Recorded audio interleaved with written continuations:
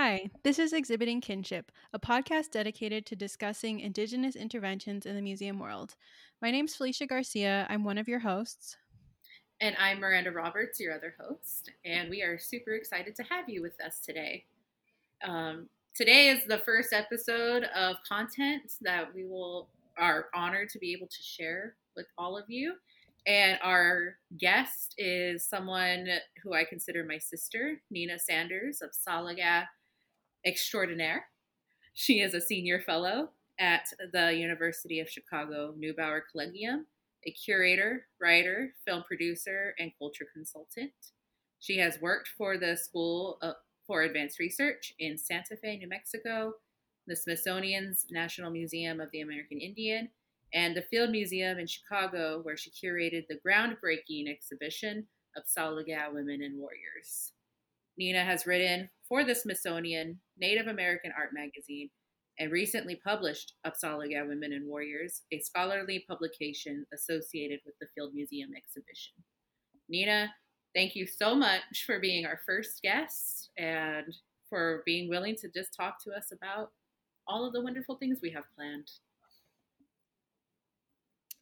It is nice to be on your show. Thank you, ladies, for inviting me. This actually doesn't feel like a formal podcast just because I know you two so well, and I think I consider you friends, and we've shared space and time, and sometimes adventures. So, I think it's a good way to end a Friday. So. Mm-hmm. I'm thankful for your time, and I hope that I can make the kind of contributions that you're hoping for, and I hope that I the people who are listening will extract something from extract. Ugh, let's just take it right into colonialism, huh? I mean, I hope that the people listening feel like they're receiving a bounty of loving and experiential information from this. So, yeah. All right. So Yes. I am down to talk about whatever you guys want to talk about. I'm here for it. We could And probably sit here all day like we did yesterday. That should have been a podcast by itself we when could we have were had a chatting. two-parter. Yeah. And for everyone at home, we asked Nina because we both know her very well, but also because, in my opinion, Nina has had numerous experiences across different institutions and is able to articulate things from a psychological point of view to a very specific cultural point of view. That just this whole this concept, she's able to formulate and articulate them in a way that not many can. So I wanted, and I think Felicia wanted to be able just to pick her brain and hear what she has to say. So we can just jump right into it if you want. Yeah, I mean, I was really eager to have Nina on. Yesterday we all met and did a little bit of a discussion to kind of flesh out what we'd be talking about today, and it just is so cathartic and like therapeutic to be able to have these important conversations with other Indigenous women. And I have so much respect for the work that Nina does, and she's just one of the like kindest, smartest people I know. So I'm just really happy to have her as our first guest. Thank you for saying I'm kind and smart. Oh my God. I struggle with that all the time. Mm, I feel It's like so so true. many times in the field we're just like always talking about people's like intelligence and their accolades, but I'm trying to be more intentional about recognizing people when they're kind, because I mean it's so important to have people around you who bring that kind of positive energy. Word. That's yes. Absolutely. Yeah, Miranda and I were texting about this earlier. Mhm. Um, and there are a lot of kind people in museology, in culture work, in the arts. And there are also a lot of very unkind people, Hmm. disrespectful people. And I think, I mean, I entered this field a lot older than the both of you did when you entered. And, I think, but all of us come into this space like bright eyed and bushy tailed and like, oh my God, hey guys, I'm your biggest fan. Like, what's going on? And people are assholes. And then it's a huge bummer. And you're just like, man, maybe I did something wrong. Like, what did I do wrong? And then we start to self scrutinize, and it can become a really toxic cycle. And so, absolutely, finding kind people who I think have other interests, who see you for who you are, and just have like adventure in mind, or their passions and their purposes. And sometimes those things have to align and sometimes they don't. But when you link up with a person in this field, or I guess just anywhere in life, um, who has an open mind and an open heart, it just makes life so much better. And that, I think, is the cool thing about what we do in this field, is that we're not just stuck with the people who work in museums or just artists. We get to pull from a vast array of different sorts of people from all walks of life, like culture keepers, people who work in TIPO.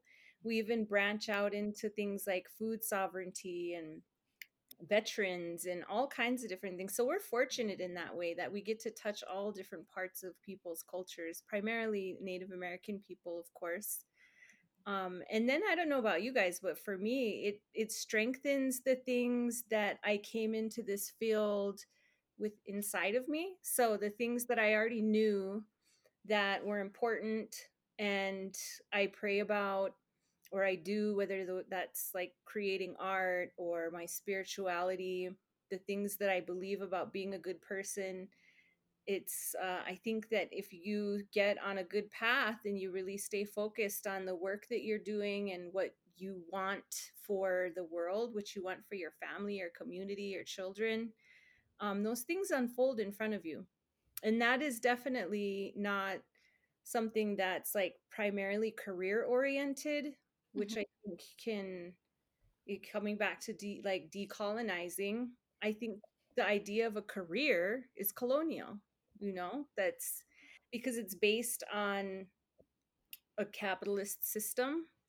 Whenever I think of like being colonized or colonialism, the first words that come to my mind are extraction, violation, hegemony, just taking space and self from human beings and then implementing ideologies that don't necessarily belong to us. Those ideologies can be about beauty, prayer, dancing, singing, everything, you name it. And so we're like on this treadmill where we're trying to meet these standards of this sort of faceless monster, which is colonialism. And so you asked me a question earlier while we were off the air, just about like, well, these are some of the things that we want to talk about. Like, what does decolonize mean? Well, we don't really know until we start to understand how we fit into a colonial paradigm, into Western society. And so I can only speak for myself. And then once we do that work, we can expand outwards. And, I think, speaking for myself, I think my own ideas of beauty and how I would like to be treated and how to treat other people. One of the biggest things is the ideas of extraction. So if I ask somebody for help, if I say, hey, artist, do you think you could do this project with me and I'd need you to do A, B, and C? And I'll give you money, or the institution I'm working for will give you money. That still feels very colonial to me. I don't feel like I've done my due diligence as a Native person by just sending an email, creating a contract, and cutting a check. To Mhm. me, it means like you need to try to understand what this person is creating and why. And how does it feed humanity? How is it going to heal us? How is it going to inspire other children to create art? What kind of conversations are being created around it? And then, most importantly, how can I share that in a way where I'm not packaging it up like it belongs to me, right? Mhm. As a curator, that looks like allowing other people in to have an opinion, asking them to write about it, asking them to complete interviews, and adding to your body of work what other people have produced, what other people think, creating exhibitions that are engaging. We call it programming, but I think that the process of creating art and engaging with art and thinking about our cultures and what we come from and who we are it should be an all-inclusive process.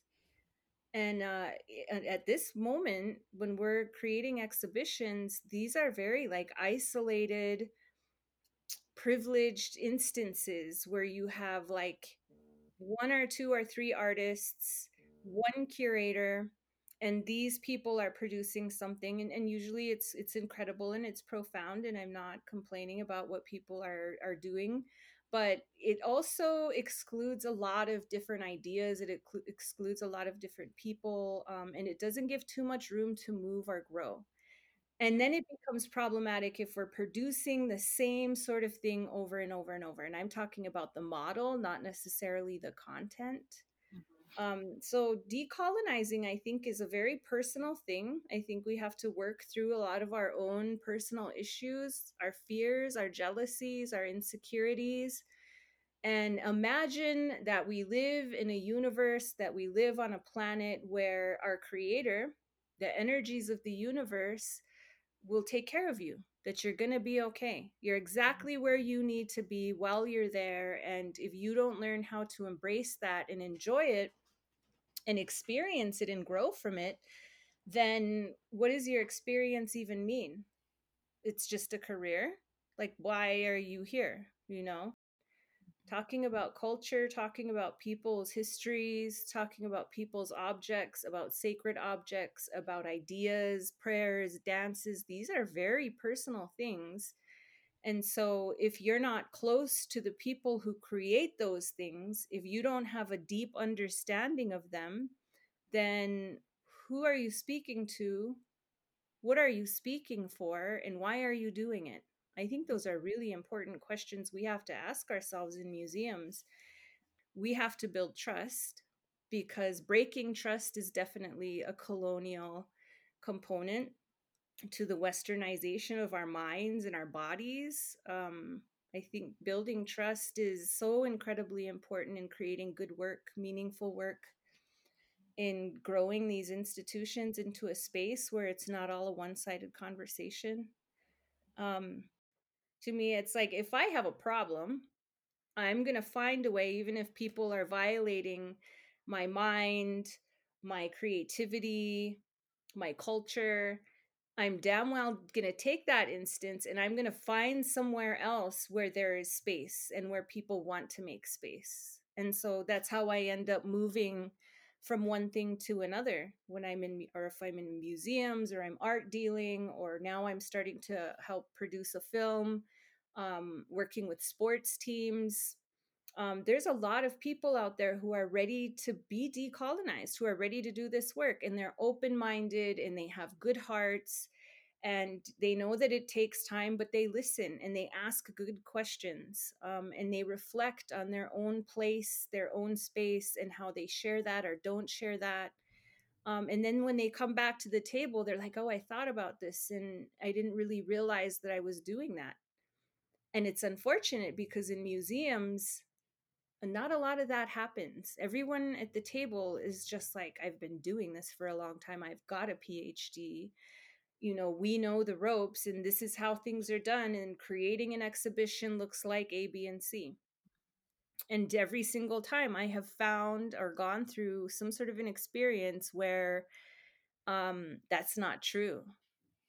We've created exhibitions in a matter of 2 months, 3 months. We created a 6,000 square foot exhibition with like VMA winners and like Vogue designers and like historic material and medicine bundles, like things that have never been done in those spaces, all in one space in less than 1 year, 9 months. It took us 9 months. We gave birth to an exhibition child.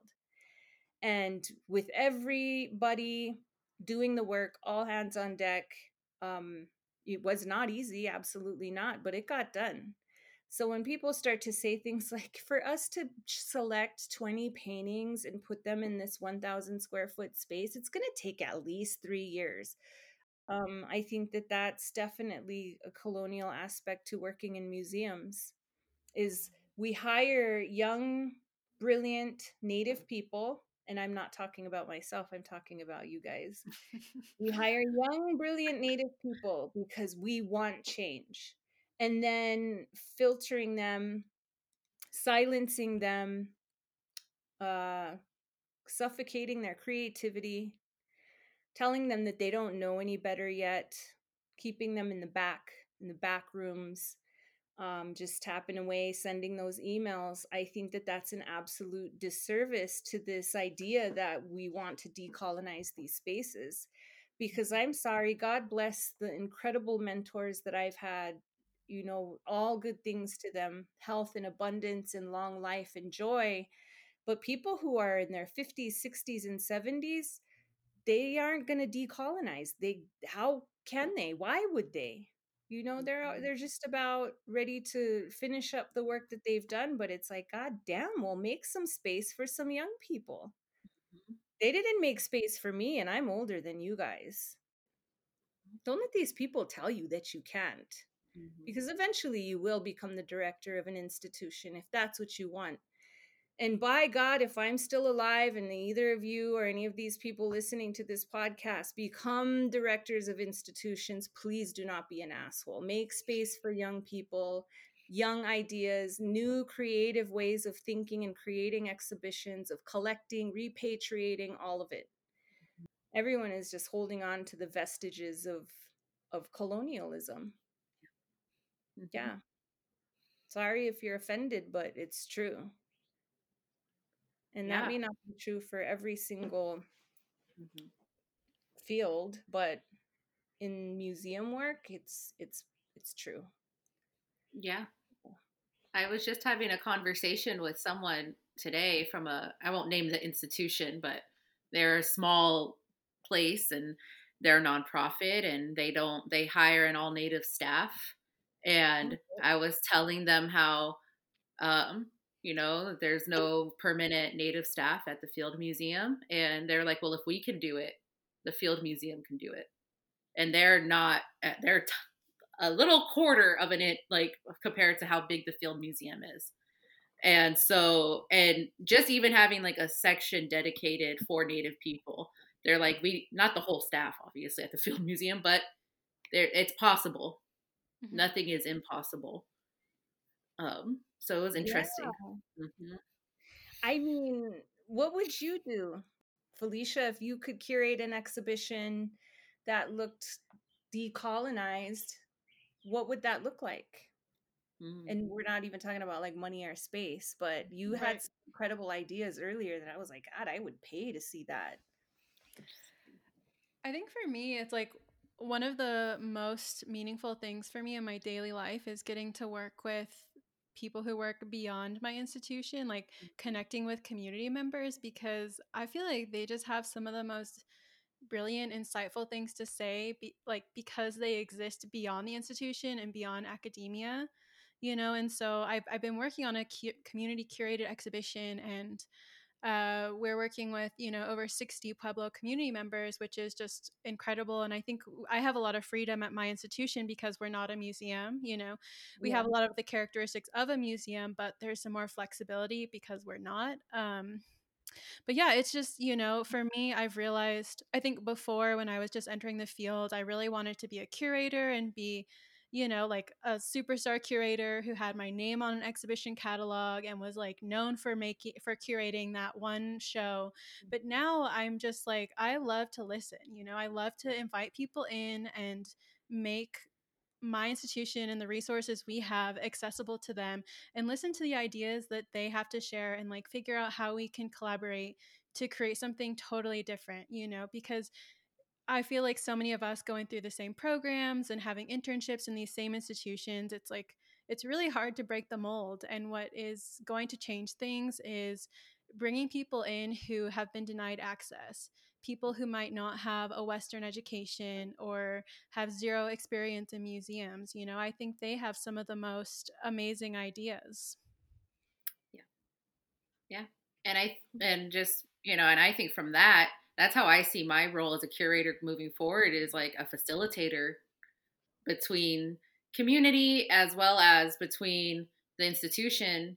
And when you say like make things more accessible, it's not only from the behalf of the institution, but like none of us, and none of us here do, but we can't be gatekeepers for other communities. Like if for whatever reason, like I think that's another issue that I've been coming across is just because if they don't like me or something at another institution, they're going to make it harder to access a collection or resources or speak ill about me. And it's like, why are we doing that to each Mm-hmm. other?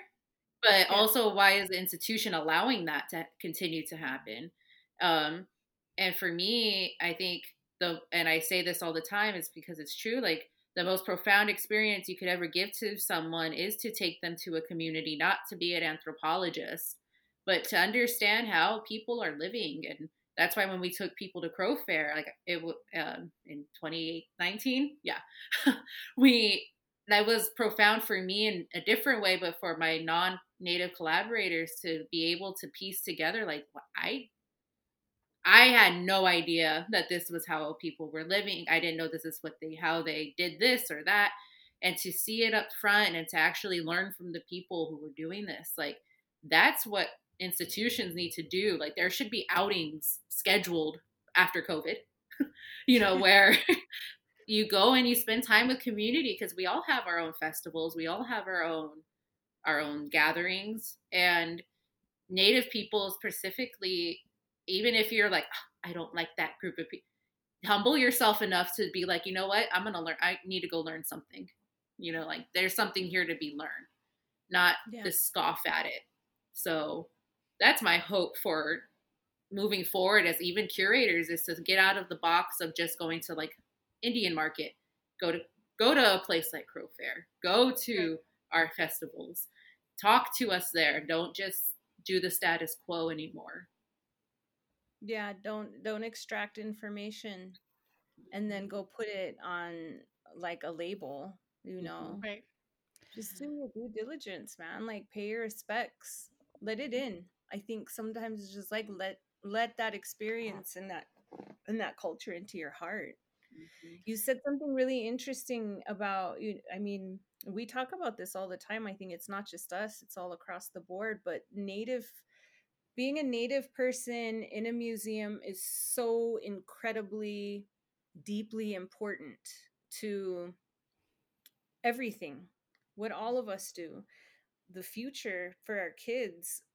Having native people in as many spaces as we can possibly put them in, be in, live in, work in.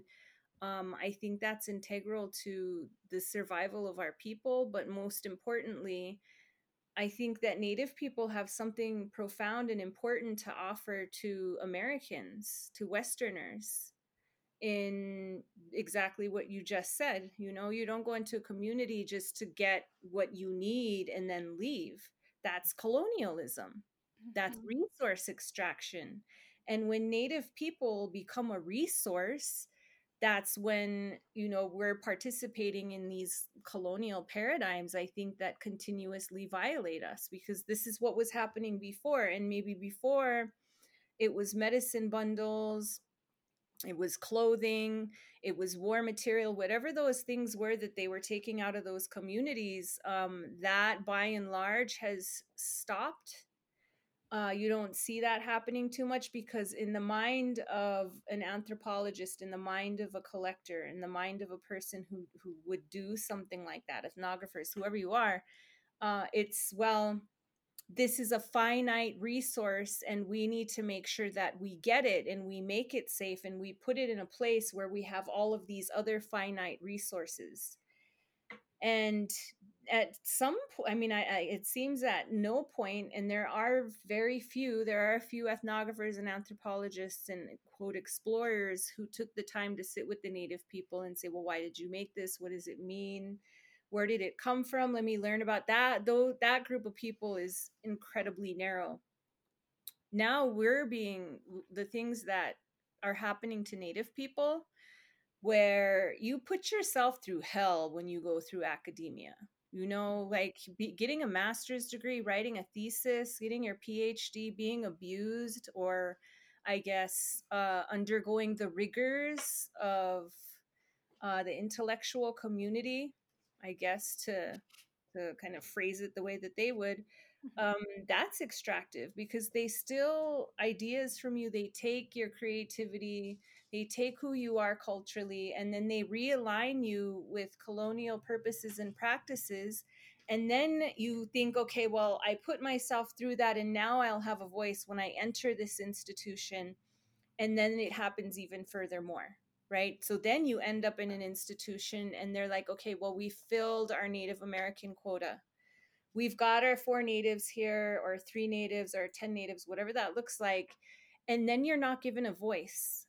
And if you try to speak up, you're admonished for it in multiple different ways, because it's just like they can't imagine that a native person, the actual people who created these objects and all of the concepts and the belief systems and the knowledge systems and the worldviews surrounding the creation of these objects, still contain that knowledge.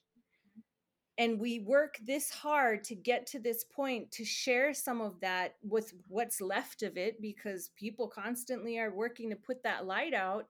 And then when you get to that space, you're told, no, you don't fit into these systems that we've already created. That's against policy. That does not look like exhibition making. We're not going to do that. That doesn't make any sense to us. But that's the whole point. We're all colonized. So when somebody does something that doesn't make sense to everyone, I would think in a decolonized space, everyone would say, like, wait a minute, what? Tell me, what Right. does that mean? Help me understand. Right. Show us, because we should be looking at things that don't make sense to us right now, because we are all colonized. Our minds are colonized. And we keep reperpetuating these things that quote unquote make sense to everyone, whether that's through policies, whether that's through practice, methodologies, even the mediums that we use, all of that. And I think that's what one of the things that artists, native art, I guess all artists, but I'll just talk about native artists, is native artists have a space to explore that. And we give them space to do that, but we never allow that conversation to go beyond the doors of a gallery. And that's a problem. Why aren't these conversations, this work, these things that these artists are creating, breaking through doors and just flooding our school systems, the way we see our bodies, our sexuality, all of these different things? And I mean, our work is important because we continue to uphold Native artists, but our conversations have stayed the same as museologists, as people who work in arts and culture. We're a huge group of people that are participating in an incredibly archaic system. And then everybody in that system is saying, this is the only way that we can do it, this is how it's done. Then you just become part of this like toxic cycle of colonialism. So if you're going to decolonize a museum, you're going to have to turn it inside out. You have to look at registration practices, collections practices, what exhibition making looks like, who are we curating for? Should we even have one curator rock star shows anymore, which I don't think we should. I think that that's incredibly unhealthy to have even one person, even if they're native, to be speaking for multiple artists, one artist, about an entire concept, and then presenting it to an entire city or an entire state and saying, this is what this means and this is why. I think that's dangerous. I think it's dangerous to have one person presenting any kind of a concept to people unless it's reframed. And curators, I think the power that curators have needs to shift a little bit, because right now at this point we are educators. We're the ones who present art to the world. We decide what has value and why, Yeah. and who is the driving force behind that. As native people, we share parts of our culture, beadwork, weaving, all of it, pottery. We learn things from one another, we marry into each other's communities, we share. And sharing our creativity is part of that generosity. But there's a space where you need to be respectful and you need to give back. Otherwise you're just cranking out beautiful things for the money, and you're not putting any thought into the traditions and the systems that exist in that culture that make some of those things sacred. So sorry for digressing into that, but like I think that's extraction. It's a violation of people's cultures and worldviews. And I lived in Hopi. I live with the Yavapai people, and they have very distinctive things that they make. I can make a Yavapai basket. Do you think for a second I'm going to make one and try to sell it at any market? Hell no. If I make one, I'm going to give it to a brand new baby or somebody who just got married. And I would never teach people to make them unless they gave me permission. That's respect. That's decolonization. It's thinking about why we make these things, why we do what we do, what is our passion and our purpose, and being really thoughtful about all of the human life that's involved in these processes. Because how many Native people are there in museums? How many Native people are doing this work? It's so incredibly, I'm sorry, that's my puppy. To be quiet. Yeah, like that's this kind of deep thinking, critical thinking. That's what I got from the university system. I always had them telling me, be a critical thinker, think outside of the box. What would you do as a Crow person? But does that apply to everybody? No, that does not apply to everybody. Do I think everybody should do what I do? No, absolutely not. You have a way that you do things. Miranda has a way that she does things. And as you involve yourself in these communities and you start to look at art and artists and culture keepers and everyone we get involved with as human beings who have something to offer this work, I think we start to step away from this sort of idea that, you know, museums are colonial spaces. And the only way a museum is going to become decolonized is when we aren't working off of capitalistic systems that violate people's minds and bodies and work and steal from one another, where it's not resource extraction anymore, because museums are very much still extractive spaces. You know, working in a museum, working in the arts with Native people, anytime you work with Native people, it's a commitment. It's a life commitment. It is not a career. If you want a career, find something else to do. Don't think that you can enter any space with Native people in their culture and imagine that you can clock in and out and pick up a check and not have to deal with them. Because now that's your life. You better damn well be ready to go into their communities and to experience some of their joys and their beauty, but also their suffering. You're going to go to some funerals. You're going to be buying some blankets for people. You better show up. And that's the work that all of these museologists, the kids that are at George Washington just being cranked out to become registrars and collections managers and curators and education people and even docents, that's something that they really need to think about. Yeah, because it really isn't a career. And the best people that I know that are non-Native and Native who are doing incredibly profound, important work, it's a lifestyle. They spend all their time in communities. They're there. They're signed up, you know? Kind of just to go back to something me and Nina have experienced a lot is like anyone, including Natives, can say decolonize. You need to decolonize. You need to. I enter the room and it's decolonized. It's like, no, and anyone could say land back. But unless you're willing to actually like what does that mean? What does that look like? Who are you to say that about this land? And we can speak in general, of course, but you should only from your experiences. But I'm getting to the point where I'm tired of Natives, particularly, calling each other out because they're not being decolonial enough. It gets, and in a museum context, and we talked about this yesterday, like when we bicker like that and we have those stances and we don't want to budge, then it reverberates out to like leadership doesn't want to deal with us. All of those things. And it's just, and I'm also really at the point too, where I don't think we're never going to be at the point where we can just like completely remove non-Indigenous people. We need to help people learn. Yeah. They don't know. They don't know. How do we help each other? Like, I'm just tired of the all be all end alls and give it back. Okay, well, I'm not ready to go live in my wiki up. So Yeah. I mean, if you really wanted to get methodical about it, I think as a Native person, if I was in charge, I would go to the Native people and I would say, all right, you guys are going to start like an association. You're going to start a group and you get together once a week. And that's where you complain. That's where you work out your issues with each other. You do not put it on social media.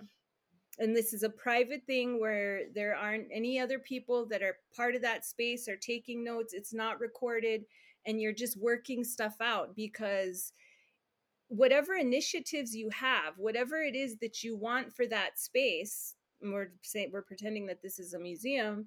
No one is going to listen to any of you individually if all you do is bicker. It completely just, you lose any kind of credibility. Because if we're saying like decolonize and non-natives are disrespectful and all of these different things that we say that are true in many circumstances, but if we're exhibiting those same abusive, toxic behaviors towards each other, why should anybody listen to us? It's that simple. Yeah. And if we can't become unified in our own ideas, in our own wants, demands, desires, whatever those things are, like, then nobody should have to listen to us. Like, we're just hot messes, like fighting over tiny projects and just little grants and tiny pieces of space. Like, that's not going to suffice, and we're not going to get very far doing that. If we're going to take over the world and help people do better when they get all of their land back, and then they're like, oh, well, what do we do with it? We want to be sure that we have Native people who are thinking about all human beings and what's good for humanity. Well, I think that's what we want on this platform, is like, we need the honesty, even with each other and with others. Because I know we're all sick of, at least us three, I know we're sick of like we were saying, the throwing out of things. Like, okay, well, let's use this platform. Like, let's talk about some solutions that could work. Like, let's talk about that. Like, and throw ideas around and let me help you make an exhibit. Like, yep. And oh, you know what? I'll give you Nina's phone number if you want to talk to her. Like, yeah, man, come to my camp at Crow Fair. Let's go. You guys know where I live.